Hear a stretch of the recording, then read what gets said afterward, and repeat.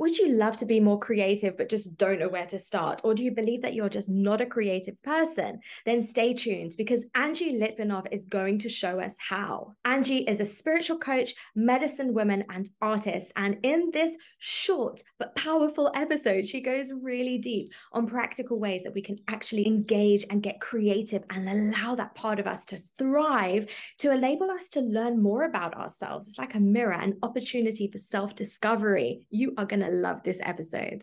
So whether this is your first time here or you've been here before, welcome. I'm Lisa Welsh.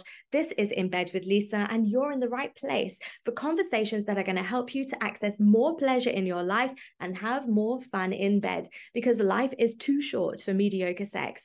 Now, if that sounds like something that you're interested in, then why not go ahead, like and subscribe, rate and review to make sure that you get the next installment and to help me to spread this word to as many people as possible. Without further ado, let's dive into today's conversation. How can we cultivate creativity to enhance pleasure in our lives? Okay, hi Lisa.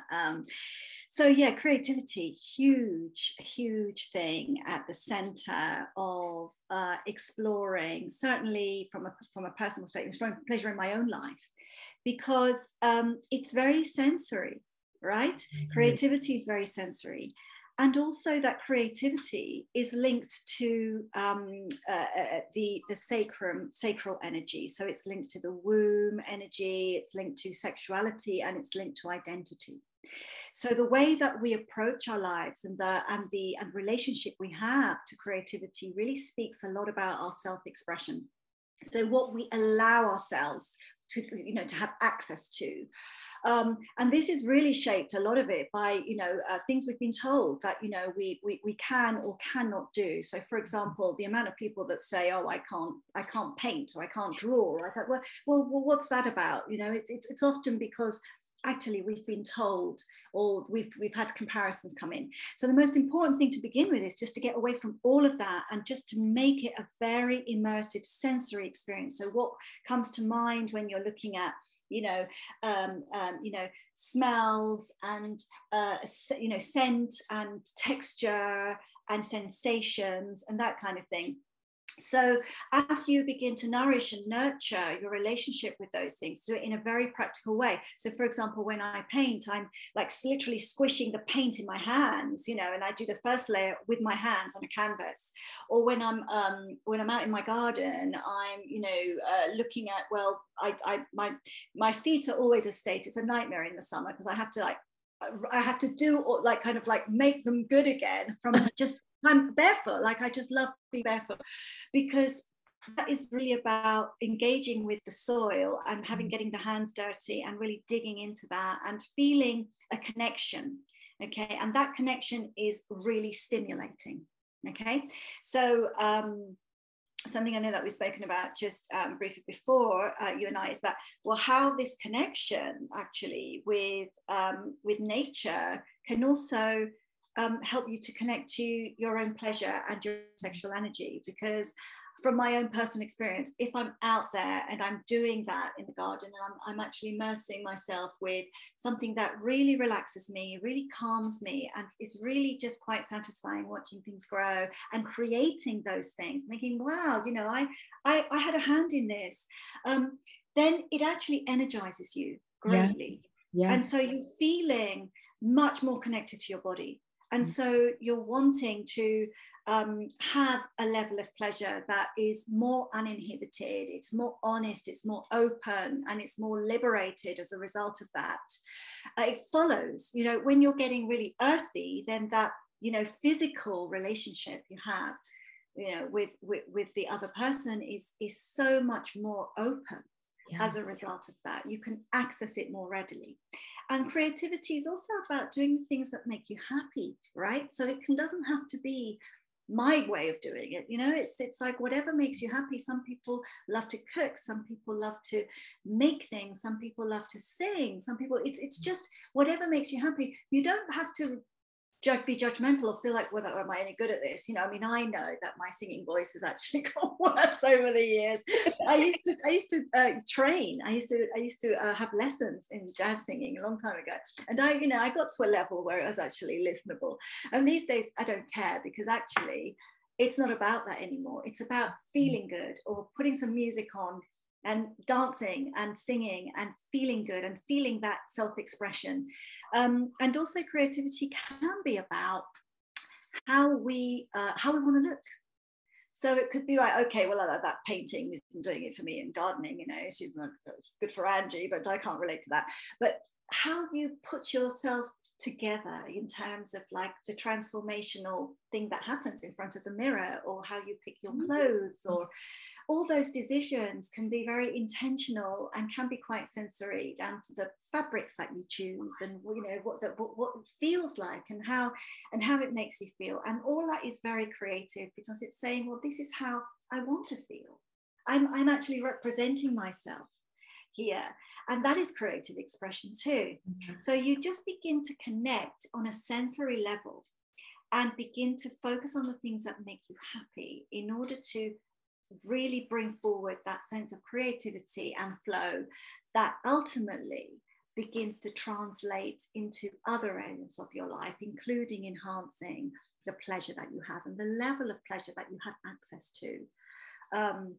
It's a real process of engaging with your surroundings, and to also elevate that sense of joy that you can begin to have, whether it's putting a vase of flowers in your kitchen, to, you know, allowing the light to come in through your window, or, you know, really beginning to claim the spaces around your life, be it in relationships, in, you know, in work, in your home, you know, in your own appearance, your own relationship to your body, all those things that you can see something being made from that is purely coming from you. Wow, my goodness, Angie, that is beautiful. So you mentioned there then creativity is deeply connected to identity. And from what you're saying, then it sounds like if you allow yourself to express without judgment, express yourself in any way that you're drawn to, then you're going to learn about yourself and learn about your identity. Is that right? You're kind of forming your identity by creating your reality. So yeah, and then the all of that is housed within the sacral chakra, the sacral energy. So in your sacral energy, those things, it's not a coincidence that, you know, identity and creativity and sexuality are all part of the same thing. Mm-hmm. So that it doesn't mean, you know, for example, that creativity has got anything to do with, you know, making babies. It's to do with actually that, yes, that whereas that is the womb area, it's to do with ultimately the way that you identify with who you are. And if that is stifled in any way, then you're going to feel a distance to how much pleasure you can access. Wow. You know, if your wishes, you know, are really, there are things that you want to feel, that you want to express as a person in your general life, you know, that ability to communicate that and to relate that on a meaningful level is going to, you know, that is going to equate with the level at which you can access that. It's going to also equate the level that you can access that honest, you know, pleasure. As well, honest relationship to pleasure too, so that you are understanding what you want and need, and that all of that quest for an identity that represents you fully is a journey, but also that it's not, you know, it doesn't have to be fraught with obstacles. It can actually, you know, although we do have challenges during that time, because obviously identity changes a lot as we get older. In a good way, hopefully, that you know, you also have to just really surrender to who you are, and then come clean with yourself about what it is that really makes you happy. Wow. You know, and how you really want to communicate that to the world. Yeah. So identity is about really voicing what your truth is. Yeah. And I just wanted to say then, there's a lot of risk involved with that, right? There's risk in expressing yourself, putting yourself out there and saying, this is who I am. Absolutely, because a lot of the time, we do tend to focus on just keeping everyone happy and not rocking the boat in any way, and not being, you know, too out there or too controversial with the way we are. And, you know, family dynamics often have people in roles where people get used to behaving a particular way. And it is a challenge, because what happens when one begins to be more centered around one's own needs is that there's this idea that somehow it's a selfish act, and it's hard for particularly when I work with women, most, you know, 99% of my work is with women, that it's really about claiming a sense of putting oneself first and self-worth. And it's not that other people don't matter, of course they do, but it's a different you know, way of prioritizing. So once you begin to prioritize your own needs, and that hasn't been historically, you know, it hasn't happened before, people do sometimes feel, people around us can feel disconcerted by that, and not always entirely supportive, and sometimes completely really be confused by it. And it does take courage. I think it's scary, but also what I always feel is that the benefits far outweigh the turbulence that you experience during the making of you, you know, during the process, because it's so gratifying and free and liberating to have that at the end of it. So it does take courage, and that's what sometimes stops people from exploring it in the first place. But, you know, I would say that try, because you might like it. In fact, you will like it, and then you'll want to do it again.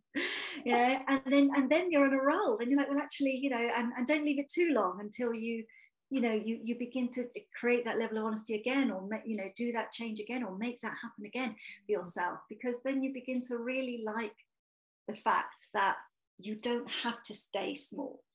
You know, you don't have to.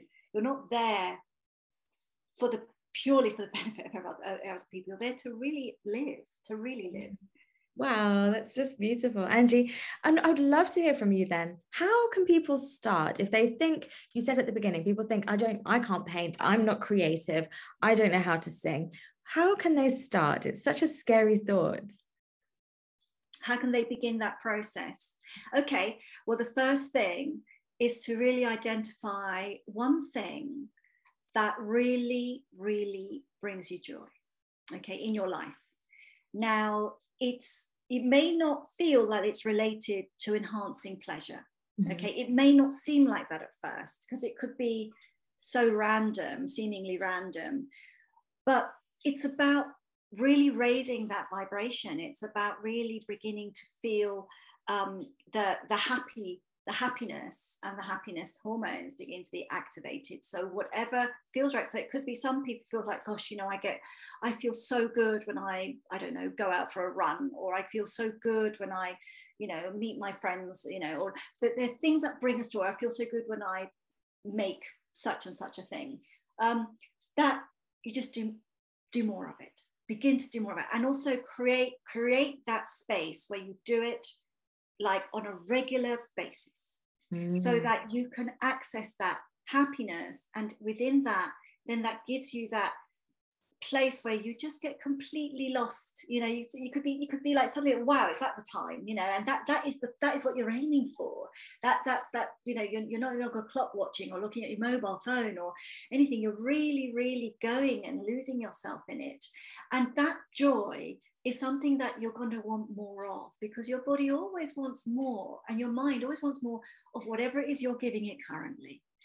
And that is a really great way to begin. But to dedicate, I would put it in your diary, you know, once a week, begin with, and then see if you can create that. You have to, it's essential to really carve out the time to make that a priority, and begin there as a first step.